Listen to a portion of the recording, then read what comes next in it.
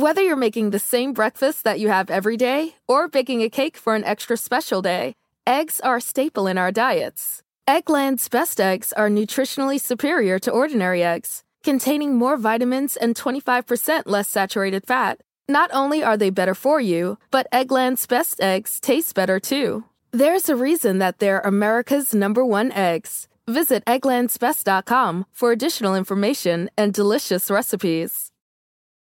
I'm Kevin Flynn with Rebecca Lavoie and the Bitter Script Reader, and these are their stories. You think you know who did it, but you don't know who did it. Law and order, law and order, law and order. It's no ordinary police procedural, baby. It's the FNOG of police procedurals, baby. Law and order, law and order, law and order, law and order. These are their stories, these are their stories. Welcome to These Are Their Stories, the podcast about network TV's most enduring crime franchise and the real-life cases that inspired their shows. I'm Kevin Flynn. Each podcast will break down an episode from either Criminal Intent, SVU, or The Mothership. And today we're looking at a Law & Order original recipe, Season 18, Episode 10, Tango.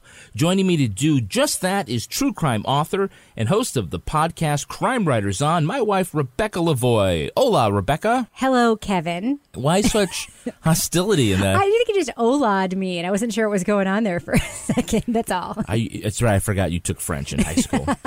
Buongiorno. And rounding out the panel is our special guest, the blogger known as the Bitter Script Reader. Hello. Hello, Kevin. Hello, Rebecca. Very happy to be here today. Anonymous guest. It's pretty exciting, actually. Yeah. Now, that's your pen name, and we can't call you that, so what shall we refer to you tonight? Just call me Bitter. When I've done other appearances, everybody finds it pretty easy to refer to me as that. Just call me Bitter. Will be fine. Just call me Bitter. Now, so you have a quasi-secret life because you're in the world of entertainment. Are you an important gatekeeper? I was. I'm no longer a script reader, but I used to be a script reader at one of the big 5 agencies. And in brief, basically, I would read scripts so that people more important than me wouldn't have to. And so I'd read a script, I'd write up a 2-page, breakdown of the synopsis, a 1-page breakdown of what was good and what was bad, and then people much higher paid than I am get to read it and sound like they read the script and get on important phone calls and BS their way through it. Wow. But yes, we're gatekeepers in a way. We find the good material and filter out a lot of the bad material. So you adopted this pseudonym because this was the kind of thing where people would really, want to bug you and get you scripts and butter you up, or is it just nobody wanted to know that you were the guy tweeting? It was mostly to avoid any retribution when I was going out for jobs, because when I started the blog, it was a lot about the bad things I'd seen in writing or the bad things I'd seen in scripts that were submitted. And sometimes I would use movies as an example of bad examples of writing. And so I didn't want to be walking into a meeting to interview at, say, J.J. Abrams' company and have them Google and find that I said that, the latest episode of Lost or whatever was terribly written. So it was kind of more self-protection in terms of, okay, this way nothing I say here is going to come back to bite me 5 years down the line when I'm in a meeting with somebody whose work I picked apart. And it oddly turned into the sort of thing where I'm known among enough writers now where if I go to, say, WonderCon and I hang out at the bar and I recognize a couple writers, if I go up and say my name, they won't know me, but I can always go up and go, hey, we follow each other on Twitter. I'm the Bitter Script Reader. And always the face lights up and goes, oh, yes, I love this thing you wrote about this. So this fake thing I created to shield myself actually became one of the more lucrative things I could have done for my career, oddly enough. Now, you are a legit Law & Order fan, and you very much enjoy the late season 1. So can you make an argument for why fans should reevaluate this era in Law & Order? There are 2 distinct eras of the original show. I love the season 5 through 10 era, which is probably, I think, the greatest era. And then the second renaissance was when they kicked Jack upstairs to being the full DA in season 18. And I think by then, enough of the fan base had gone off that they didn't come back and appreciate how the writing got really good then, due in part to Renee Balser came back to run the show for those last 3 years. And I think that the episode we're talking about today, unfortunately, doesn't have many examples of what I love about these later seasons. But I think there's an interesting dynamic in kicking Jack upstairs and replacing him with somebody who is even more of a maverick than Jack was in his prime. And there were some episodes this season that I thought they quite wonderfully would deliberately parallel early episodes in Jack's run, and you would have Cutter do this something, and Jack would call him out on it. And I remember when those arguments would come up, I would turn to my roommate and say, "Oh, it's funny this is happening, because in season 5, Jack actually pulled a stunt like this, blah, blah, blah." And then the scene would go on, and Cutter would throw say, that back in his face. Yeah. Cutter would throw it in his face.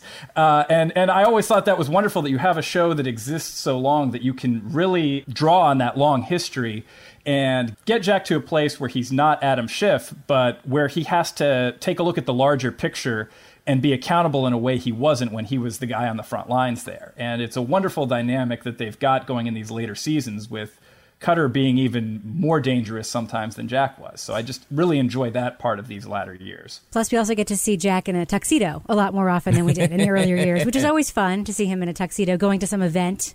Raising campaign funds. Exactly.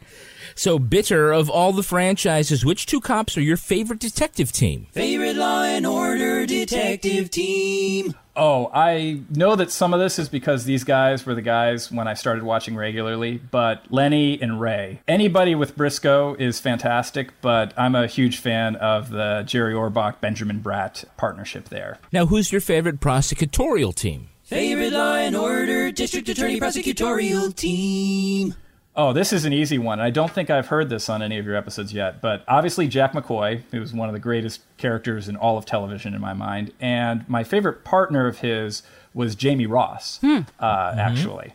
And I think some of that owes to the fact that seasons 7 and 8 are some of the strongest writing in terms of the legal dilemmas on the show.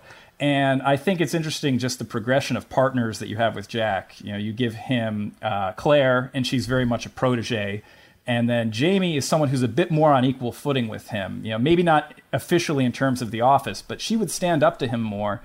And she felt a lot more comfortable sometimes countermanding him or pushing it further. And I think that's the most interesting dynamic, because once they did that and they had to replace her, you've exhausted the 2 most obvious ways. And so the only thing to do then is to make Jack's partner more of a maverick than he is. And I don't think it ever really worked with Angie Harmon, because you want Jack McCoy to be the cowboy. And it felt weird anytime he was the more conservative member of the team. I think that there were some wonderful episodes with Angie Harmon's character, but for me, it's Jamie Ross. I think that's the perfect dynamic and the perfect partnership. Wow, you're quite the maverick with that choice. I like it. And I like your reasoning. I like that you have a real reason. It's not just like because Jamie Ross is hot. Like, you have a real reason grounded in the storytelling. But he just isn't going to say that. No, I know, but I like it. I if I was judging there, she would be in the top 2. I might have to give the nudge to Connie Rubirosa, who oddly appropriate to the elements of today's episode. Absolutely. Now that I think about it. Absolutely, yeah. Well, she is the whole package. Total package. Total package. All right, now let's look at the first half of this episode, Season 18, Episode 10, Tango. We open on 2 drunk teens trying to get their car out of impound when her friend passes out and Marie stumbles away into the night. You didn't see where she went?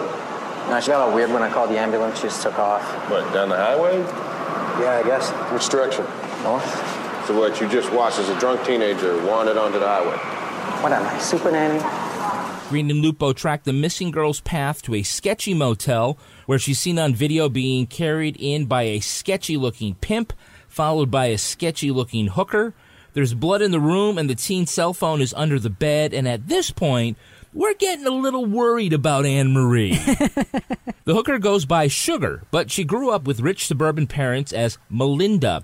She won't give up her pimp boyfriend's location. Meantime, Anne-Marie's body is found in a duffel bag tossed in a dumpster. She'd been raped, strangled, and smashed over the head. To find their prime suspect, the cops spring Melinda, and Lupo sends her a note that she thinks is a threat from the pimp. She arranges a meeting where the detectives nab their suspect, Tito. Under interrogation, Tito says the sex was consensual, and he was surprisingly good at it. He blames the murder on Melinda, but thinking her love has abandoned her, Melinda admits to watching Tito rape and kill the teenager. So now between Anne-Marie and Sugar, we're learning that the big city is not the kind of place that innocent maidens want to enter. Especially if you're going to have really crappy garage attendants who just let you wander out of the garage and onto the highway. Well, as he said, who am I, super nanny? I was actually kind of impressed with the garage attendants at first, though, because they were going to call an ambulance for somebody who clearly was suffering from alcohol poisoning and so forth.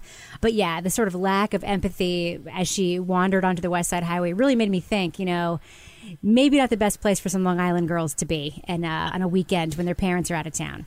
Yeah, my reaction on that scene was I bought him being as callous as he was when she walked off, but then later when the cops are coming back and asking him, there's like zero remorse on this guy's part. As you said, he's, ooh, my super nanny, like no soul searching at all. I thought that guy's just terrible at his job.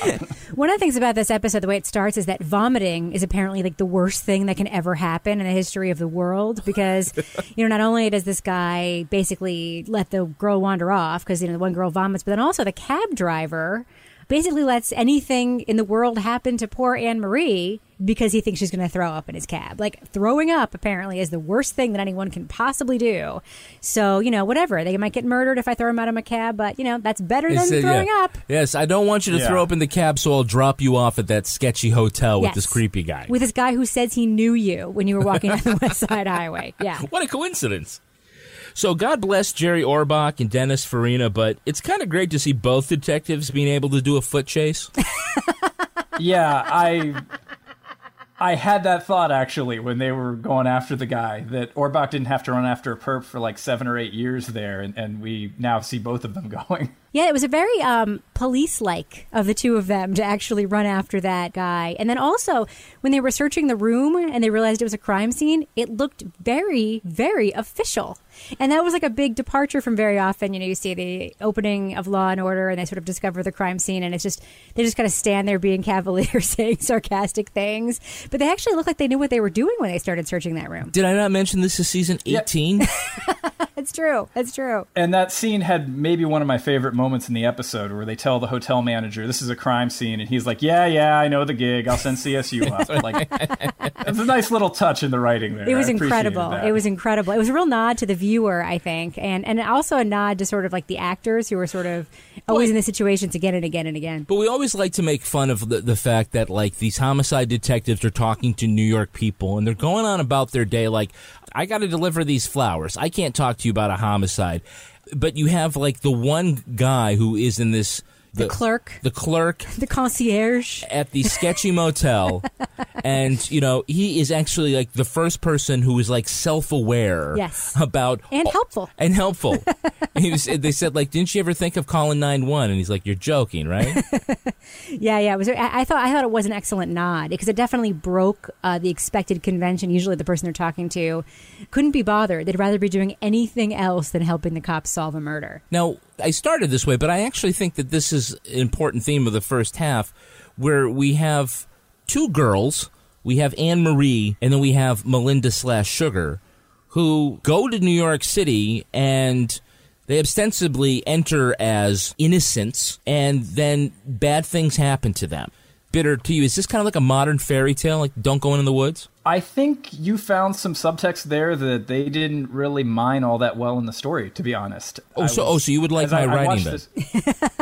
I think that maybe is the theme they could have pulled on and done more with. As we get into talking about this episode, my one thought about this episode after I watched it was it's a very by rote episode of Law and Order. Like if you were to sort of assemble a Law and Order episode in a machine, this is what would result. It's not bad, and it doesn't take a ridiculous turn, but it's very straightforward, and more straightforward than most of these episodes are. Like, if you follow it, it's a very straight line in the investigation, and, we get the typical complication that throws out the evidence, and even the court case is pretty straightforward until we get to the thing that happens with the juror. There isn't the usual, complexity where, we think we're investigating a Dropbox thing, and suddenly we found the suburban housewife who used to be a 60s radical. Right. We don't get that left turn in the first half, and we don't have like the complex moral mystery in the second half. We don't get into any kind of bigger moral question. It's, okay, we've got these two suspects, and we're putting them on trial, and we're trying the case. And so I think the episode maybe could have used some of what you're talking about there in terms of playing on the themes of paralleling these women, maybe. To me, it was going to be like, oh, this is going to be a story about how Sugar's like rich Suffolk County parents like abused her, and that's why she ended up running away and turning into a meth head. But no, it didn't end up going there at all. It ended up being just this little tiny mystery between Sugar and Tito who did it. Sometimes I do feel like they're playing with it, like maybe they were going to do it and then something changed. I don't know, because I agree. That wasn't the twist that they set up. The twist ended up being this sort of, no, it's not Tito who's actually the killer. It is Melinda. Right, but it was complicated. They ended up going into that school. That was like a little side turn. They didn't have to go there to find someone to say where Sugar was. Well, no, they had to find Lysol. Well, and even... Great name for a drug dealer. I would go with Lysol if I could sling drugs and I needed a street name. Lysol's pretty good. And to be honest, the story doesn't do much with the idea that Melinda comes from the upper class, too. That's almost thrown away as quickly as the school is. Absolutely. At least as far as how much as it hits the plot. So yeah, I agree with you. I remember even as I was watching it, I had the thought that, like, I wonder if there's a rewrite here that took something out, because there's a lot of shoe leather spent setting up things that don't really go off in the usual Law and Order tangents that we get. Yeah, like the fact that Anne Marie's body is literally thrown away like trash. You know, she's in a dumpster. She's in a duffel bag in a dumpster. Yeah, but that didn't come up. Like, there was no payoff scene where it was like, you threw her away like trash. Like, I was expecting. I mean, there's usually that sort of roundabout that happens, even in the complicated episodes that do take the left turn in the middle. There's something that sort of shows you why they did the things that they did. And even though I felt like there were things about this episode that made it very redeemable, which we'll get to, I know, towards the end, I do think that some of these things were side stories that ended up being sort of dropped, like, and forgotten about. It ended up being very linear and not going on too many of those tangents, which, you know, are just going to come back to the main story anyway. Right. Sometimes they don't even solve the original crime because it goes on a huge tangent. Mothership Law and Order is usually really good about, you know, setting you on a path and then getting you logically, you know, somewhere where at the 45-minute mark you realize, oh, I don't know quite how we got here, but it made sense at the time. And this is just, no, we're following that road all the way. These are our people. Now, Lupo has no problem letting witnesses and suspects think someone even badder is going to hurt them if they don't cooperate. Yeah, you're talking about the fake note? I think I have an idea to goose Juliet. You gotta tell me what the note said. It said, think a bitch can rat me out and run away. Think it was too much? No. Might make her hide from him. Might make her run to him and set the record straight. The fake note and talking to the kid at the school. Yeah. I'm going to tell all the drug dealers you sent us. And when he's talking to Melinda, he called you a skank. Yeah. He's not shy about, you know, I'm a cop and I'm not the one who's going to be able to smack you. Right. But I know who will. He's also not shy about handing a note to a kid on the street and telling them to do his bidding. Like, basically breaking the rule that cops are supposed to tell kids, like, don't talk to strangers and do what they tell you to do. Like, he does that to a kid in this episode. I think it's really interesting. I actually kind of loved his ruse with the note. I thought it was really clever, you know, when he gives Sugar that note so that she'll think that Tito thinks she betrayed him. And because he wants to see what she'll do, because he knows that immediately she's going to call him or whatever. I thought that was, you know, as a citizen who believes in justice, did it make me comfortable? No. But as a clever thing that a cop does in a Law and Order episode, I actually thought it was a pretty impressive piece of police work. Bitter, what do you think that says about Lupo's character? I think it's an interesting way to make him a slightly darker guy than most of the people we've seen occupy that slot on the show. You know, Ray Curtis was, you know, clean cut, you know, Mr. Nice Guy. He wouldn't go that far unless there was something stressing him, like he was, you know, stressed out over his affair with Jennifer Garner.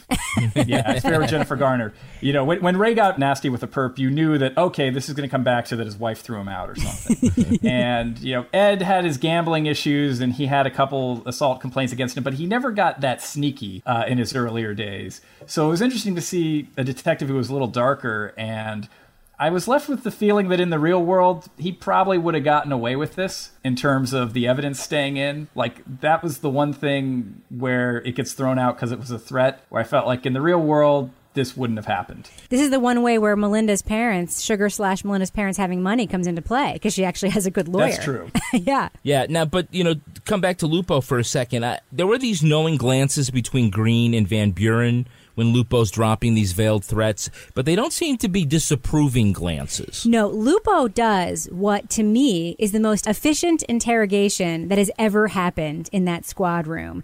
He gets Sugar to flip on Tito. You know what, Melinda? It's better this way. You'll be safer at Rikers. When we picked up Tito, he had a .22 in his pocket. He was gunning for you for telling us about him. Hey, you know I did it. He figured you did it because you were jealous. He'd had a better woman.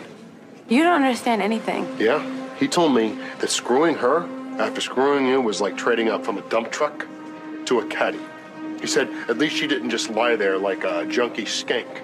And this is the one time calling her a skank? Well, yeah, but this is the one time where he does play the card that these two girls were the same. Melinda and Anne-Marie were the same, and what Tito saw in her was what he used to see in you. And Cutter brought that up in the second half of the episode, too. Yeah, the idea that Melinda had started off as an Anne-Marie. Right. But I did love that little interrogation scene, and I think you're right. You know, especially when you see Van Buren approving of those tactics, it's very interesting because Van Buren is very often like the mom of the squadron will be like, nope, can't do that. You know, she's the one pulling people out of the interrogation room saying like, calm down, son. But she definitely liked what he was doing and put her stamp on it. And you know what? Again, did it make me comfortable as a citizen? Nope. Was it a good piece of police work to watch on TV? It absolutely was. I was a big fan of Lupo in this episode. You know, what's interesting is I think sometimes we hold the Law and Order cops to a slightly higher standard than we do other TV cops. Because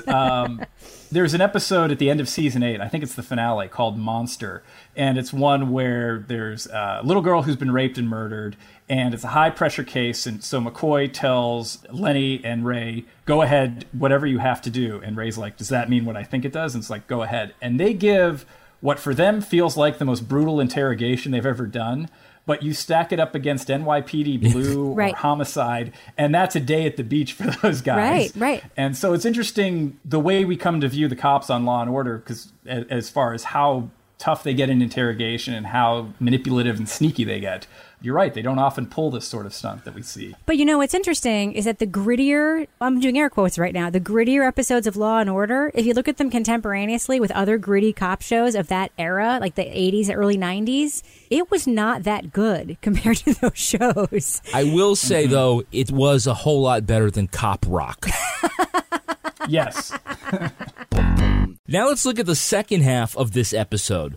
The judge throws out Melinda's statements because of Lupo's trick with the note. You didn't think telling her he was going to shoot her would come back and bite us in the ass? We needed to find the guy that was item 1 on the agenda. Well, item 2 is going to be watching him walk out of jail. We still have the victim's blood in the room Tito was in. Melinda's room, and he claims Melinda killed her. Could raise reasonable doubt. What about other witnesses? Seeking another witness, they find girlfriend beating, drug slinging Timmy, who promises to talk if they can get his possession charge knocked down. It's worth it because Timmy has an important clue.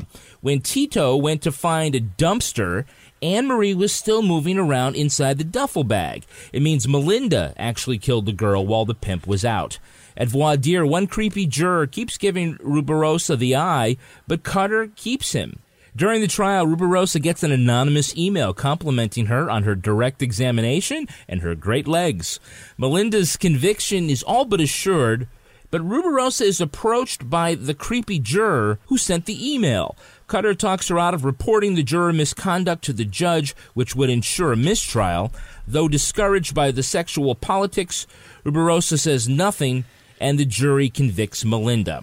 Well, there was one awesome piece of detective work in the second half, which is Green and Lupo walk in with the murder weapon, a blow dryer that has Anne-Marie's blood on the cord, Melinda's fingerprints on it, but not Tito's, and they had just pulled it out of the trash chute. Yeah, it was magic. It was like, on the way over here, we did all these tests. Now, one of the things that confused me was that Timmy's girlfriend, the poor woman who was all beaten up in the shelter that they went and interviewed. Mm-hmm. Well, first of all, the DAs, of course, kicked the case back and they say, you need more evidence. You need to go interview more witnesses. And then they interview the witness, which confused me. But the other thing was... if you want something done around here, you got to do it yourself. Yeah. The other thing that confused me was the girlfriend said she saw Sugar/Melinda throwing a fancy designer bag into the trash chute, right? Mm-hmm. So was she seeing her throw the body? No, she was getting rid of Anne-Marie stuff. Because she doesn't, That's what I couldn't figure out. I'm like, we're supposed to believe that poor little tiny meth head girl carried that robust Long Island teenager down the hallway in that duffel bag and threw her into the trash chute? I didn't think that made sense. No, what happened was that Tito thought that he had killed Melinda. Yes, no, I know what happened. You do, but you're looking at me like you don't. I was confused by the witness testimony is all, the witness statement. I didn't understand what led them to find the hairdryer to begin with. Well, it was dumb luck, I guess. They were bound to. Otherwise, Tito would be going to jail instead of Melinda. But he was so good at sex. We have Hey, It's That Guy in this episode. Hey, it's that guy. Now, first, we have actually more than one recognizable supporting actor or actress. First, we see in the role of Melinda Maria DeZia. She plays Polly on Orange is the New Black. Called it when I first saw her with her scabby mouth. But who can name the actor who played Timmy? That's Sean William Winters. And anybody who watched Oz probably recognized him immediately from that show where he played Cyril. I'm sure you have in your notes he's the real-life brother of Dean Winters. Who plays Cassidy. You know my woman called the cops on me for smacking her around a little. The thing is, when they arrested me, I had a small amount of a controlled substance on my person. He also might be recognizable to people who have seen Good Will Hunting. How do you like them apples? Yeah. Yes. He's the douchebag preppy guy? Yeah, you just remember his long blonde hair? Yes, who hit on Minnie Driver in the bar? Mm-hmm. No, what? Actually, I think that's maybe where I recognized him from. Because I was thinking he reminded me of the guy who was in St. Elsewhere, who now only ever plays bad guys. He was the bad guy in 12 Monkeys. David Morse? Yes. He reminded me of like a poor man's David Morse. And I was like, I know that face from somewhere. And I would probably recognized him from Good Will Hunting. No, you probably recognize that face because he looks exactly like Dean Wynn, his brother, who plays Cassidy. Yeah. Now, there is a scene between Jack McCoy and the Bronx DA, Juan Delgado. You know, Jack, I'm a little surprised you were even able to find your way up here on that white horse of yours. Look, I know we've had our differences. Cultural differences. I live in the real world. You live in a higher plane. I appreciate that. A higher plane? I've been prosecuting down and dirty in the trenches since you were... Since I was what? A backroom fixer for a political machine? I wasn't going to say that. I'll tell you what, Jack. One of my bureau chiefs lives on the Upper West Side, and he has a problem with alternate side of the street parking. So if I fix his parking tickets, you'll help me convict a rapist murderer? Isn't this how idealism dies? No, what I think is really funny is that, so the Bronx DA says all the things to Jack McCoy that are true, that as an audience, the things that we love about him are the same things, make him totally hateable. Like if you actually have to work with him or know him, that he has the white, knight on the white horse complex, that he lives in the higher plane, I think he says. And you really think it's going to get serious? He's asking for this drug charge to be dropped on Timmy. You think it's going to get serious? And then he just asked for some parking tickets to be forgiven, which just seems like such a waste. I don't know. Maybe it's just me, but I kind of would have maybe gone for a little more than just that.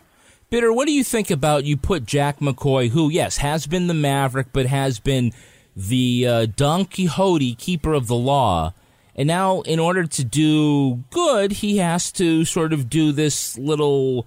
maybe unethical thing, which is to fix parking tickets. That, I thought, was maybe one of the more uninteresting ways they could have put Jack in conflict with his ethics. Because I feel like with everything Jack has done before in the service of justice, that's such a small compromise to him that I don't think it would be much of a dilemma. Let's talk about the sexual politics at play. Yes. We have Tito, who pimps out Sugar to get the job done. Cutter is directly accused of, quote, pimping out Rubirosa. Is that a false equivalency, Bitter? I think slightly, and I think the show is a little bit too much on Cutter's side as far as if he was right to do it the way he did, because that whole argument, I don't know if, Rebecca, you have a lot to say about this. She does, which is why I went to you first. I don't appreciate being pimped out to the jury. Connie, what about our meeting with Timmy Circo? You threw me out of the room because he was lusting after you. You used your sexuality to get what you wanted. All I did was ask you to leave, and then I conducted that interview exactly as I would have if you hadn't been there in the first place. If you say so, fine. Jack, are you going to say something? Jurors are people, lawyers are people. They have reactions. He'll put you in a burqa. Jack. Or hire robots to try cases. Until then, we use what we have. I think that Jack handles that argument poorly. Of the three people there, while Cutter's making a position I really disagree with, I think Jack kind of gives a wishy-washy one, and I don't like how he doesn't back her up in that. He kind of dismisses Connie's point of view entirely and says, well, we use what we have. And he's endorsing sort of pimping her out. And I don't feel like that was quite in keeping with Jack's character. And I like that Alana de la Garza sort of played that disappointment in Jack when we cut back to her reaction there, because I don't think either of the two men come out of that argument looking good. Okay, Rebecca, we've mansplained it for you. Let's Thank you. Have it. Thank both you. barrels. Let's hear it. You've mansplained it just like the long mansplaining that takes place at the end of this episode, during which these two men tell this woman why it's okay for them to use her sexuality to win cases. Total, excuse my language, fucking bullshit. First of all, I knew something was coming. I've seen this episode before, of course, but, just like everyone else, it's like, Chinese food, I forgot it. And then when I watched it again, and I remembered watching the voir dire, and I'm like thinking, voir dire is very unusual in Law & Order episodes. Mm-hmm. You don't see it a whole lot. That's a very boring part of the trial that we don't often get to see, usually just cut to the action parts. So I knew something was happening, but... When they framed up a second juror over the shoulder of the first one that they're talking to? Yes, and then we see the most side-eye that's ever happened in a trial ever, where the juror just keeps looking over at the table at Connie, and then Cutter sends her up to do the argument. My other one thing here, I really have a problem with the fact that they had her buying, what was the magazine called? The magazine's Fashionella. Connie, you can buy whatever kind of magazine you want, but it helps me make a better feminist argument for you when you're buying, like, The Atlantic. Just going to say that. Hey, it wasn't Tiger Beat. So, yeah, she does the cross-examination. She gets up there. She gets the anonymous note. This juror obviously has the hots for her, and then Cutter uses that to help win the case. She figures it out. She's pissed off. The right thing for Cutter to say is, I'm sorry. It was a bad decision that I made there. I saw an opening and I took it. I won't do it again. No, they go on this, use what you have, you're sexy, it works, let's use it. Here's the problem, and this is actually not just a moral problem that I have, it is a legal problem. Jack McCoy hires people to work in that office. Mm-hmm. Cutter ostensibly may or may not have hired Connie and is her supervisor, right? He's the one mentoring her. Remember, he allowed her to do the cross-examination. He's her supervisor. That is an inappropriate, probably illegal and unethical work situation to put her in the position where to say to her, you have to use this to win cases in an office where there's elections happening and winning cases is the only metric that matters. It is total fucking bullshit. If I were Connie, I would have quit in the spot and filed a lawsuit against the goddamn city of New York. Okay, I'm going to tell you two things. One, these are fake people. True. It was a script. Yeah. And if they had done the good thing, it wouldn't be a good episode. That's true. Now, but can I just say something else? Yeah. It's going to totally derail everything I just said. Connie Rubirosa, by the way, is gorgeous. Great legs. She's whole package. Beautiful, beautiful woman. And I do think that this whole thing, to me, felt a little bit satisfying that Jack was on the wrong side of it. Because, by the way, Jack himself hired a string of pretty goddamn good-looking women along the way. And this scene sort of... It revealed to me he did that on purpose. He did that on purpose because it works in court. Oh, that's an interesting... I'd never looked at it that way. Because you're a man. That's why. But he quite literally says that. It's TV, everybody's going to be hot. But he quite literally says that. He says, we work with what we have. Right. And so we could put you in a burqa. When's the last time we saw an ugly ADA on Law & Order? Never. That's when. We see plenty of average-looking defense attorneys. We see beautifully preserved, yet age-appropriate Patty LaPone as a defense attorney. We see beautifully preserved, yet age-appropriate Judith Light as a judge. In every other role in the courtroom on the show, we routinely see older women, not super thin women, regular-looking folks. In that assistant ADA chair, that second chair, there is always a super hottie McHottie. And this episode, to me, was a little bit of a pointer to the fact that they do that for a reason and that Jack McCoy maybe is the architect behind that. Bitter, I'm going to come to you before I get injured over here. Why are you going to get injured? You didn't do anything wrong. I know, but I could see like you're an enlightened man. One moment. I wanted to go back to really quickly. Connie's reaction to getting the email feels so off on so many levels.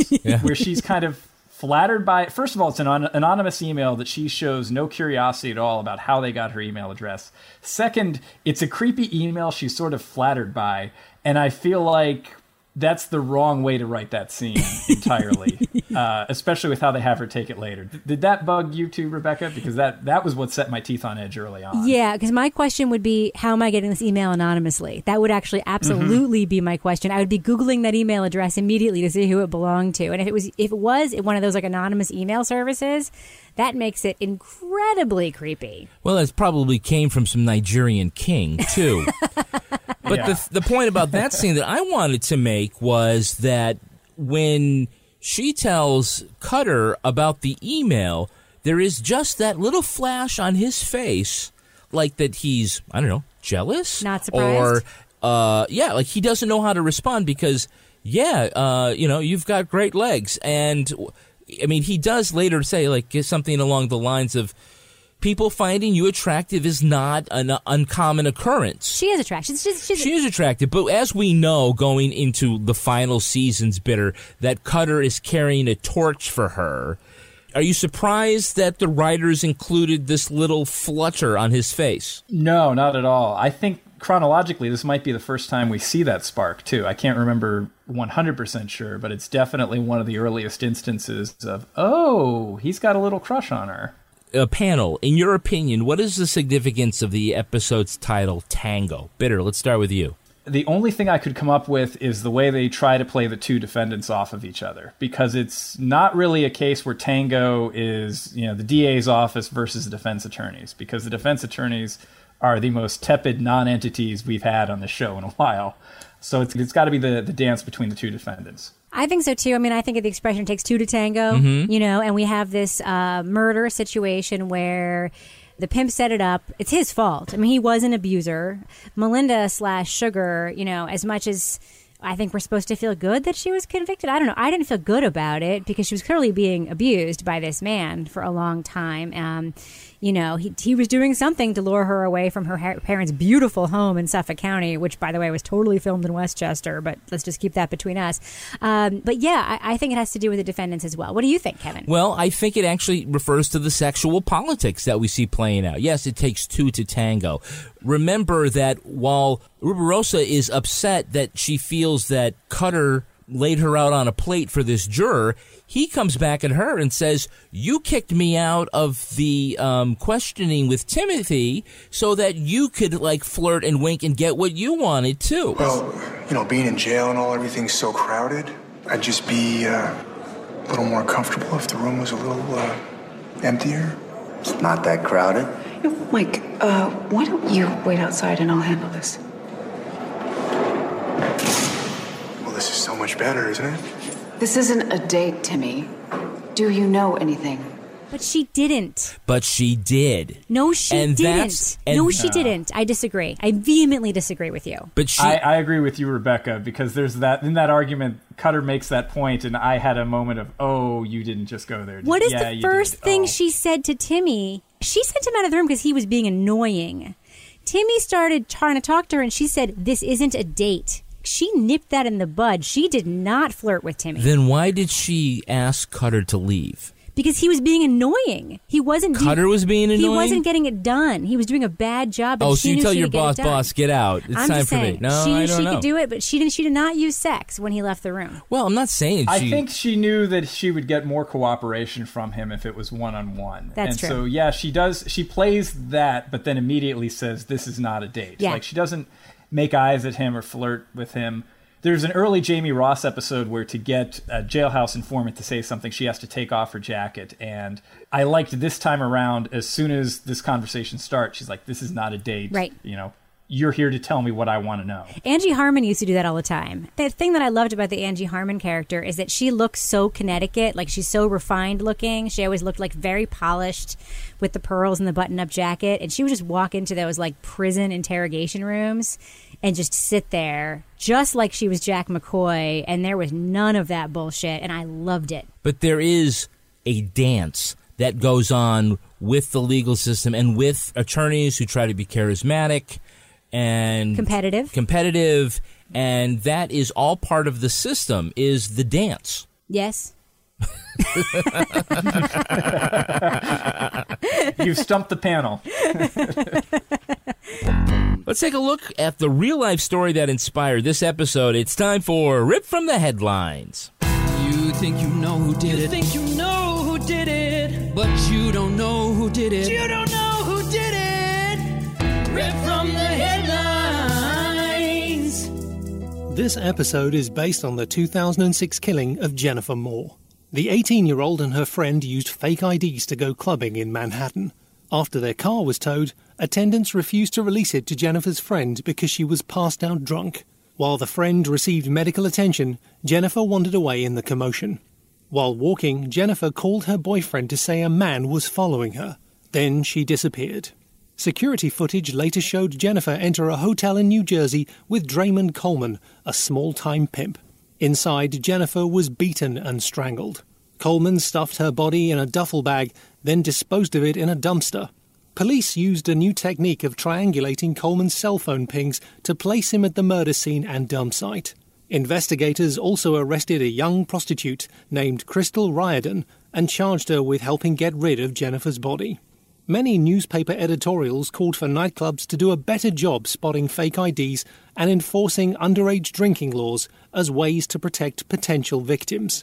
Other media blamed young party girls for their irresponsible choices.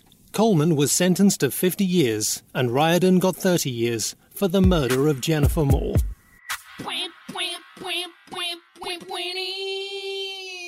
Well, this was a real Control F script. The details of Jennifer's party night and tragic murder are pretty much identical to Anne Marie's. Yeah, I was trying to figure out what case this was based on, because usually in later period Law and Order, you're recognizing the real life story, and I don't remember this real life case at all. It was a big deal in New York. And the hooker, Crystal Riordan, also came from a pretty normal family. She was adopted, but she lived in the suburbs. Huh. And she also wound up on the streets. Now, Rebecca, don't we like to think that if you live in the suburbs and you go to church and you stay in school, your kids are never going to wind up in that situation? Isn't that the myth? No, it's not the myth in the New York area. I grew up in Long Island, where the two girls in this episode were from. It sounds like that hooker was from Jersey. I mean, that is a lost opportunity, by the way, because every time the cops go to New Jersey on Law and Order, it's hilarious. Huge lost opportunity. But the big fear when you live outside of New York is that you're going to sneak into New York and something is going to happen to you. At least that was the fear back like in the 80s and 90s when I was growing up. Yeah, and Bitter, while it could have been, they did not use this as a cautionary tale or a morality play about making bad decisions with alcohol and being underage. They basically just left Anne Marie as the peripheral victim here, and everything else focused on hookers and pimps and creepy jurors and prosecutors with hot legs. Yeah, I feel like SVU probably would have done more with the victim in this case. But yeah, you're right. The victim is such a non-entity beyond just being the person whose murder we're prosecuting. I mean, just to call back to what you said at the beginning, Kevin, you sort of talked about girls wandering off into the woods during a fairy tale. Mm-hmm. I mean, whose fault is it that Little Red Riding Hood got eaten by the wolf? Really? Whose fault is it? Grandma? No. Oh, Cutter. Stephen Sondheim? I don't... You got to work with what you have, right? You got to work what you have. And it could be half a brain. Well, that's going to do it for us. We want to thank our guest, known as the Bitter Script Reader. Where can our listeners follow you online? You can find me on my blog at thebitterscriptreader.blogspot.com. You can find me on Twitter. My handle is missing a few vowels to fit in the character limit, so just search Bitter Script Reader on Twitter, and I'll pop right up. And Rebecca Lavoie, how can our listeners follow you? They can follow me on Twitter at Reb Lavoie and on Instagram at Reb Lavoie. And they can also follow our other show at Crime Writers on Twitter. And you can follow me on Twitter at Kevin P. Flynn. You can also tweet to us at Law and Order Pod. Our newsreader was Philip Ockelford. Our theme music was composed and performed by Uncanny Valley's line editing by Henry Lavoie. If you enjoyed this podcast, leave a review on iTunes. It helps others discover this program just like you did. All clips in this podcast were used in compliance with U.S. Copyrights Act fair use exemption for criticism and commentary. Special thanks to the elite squad of the Law and Order Wiki community for preserving the evidence. If you want to know what episodes we're talking about on upcoming shows, go to lawandorderpodcast.com. We'll see you in 2 weeks. These Are Their Stories was recorded in Studio C and is a production of Partners in Crime Media. Partners in Crime Media. Whether you're making the same breakfast that you have every day or baking a cake for an extra special day, eggs are a staple in our diets. Eggland's Best Eggs are nutritionally superior to ordinary eggs, containing more vitamins and 25% less saturated fat. Not only are they better for you, but Eggland's Best Eggs taste better too. There's a reason that they're America's #1 eggs. Visit egglandsbest.com for additional information and delicious recipes.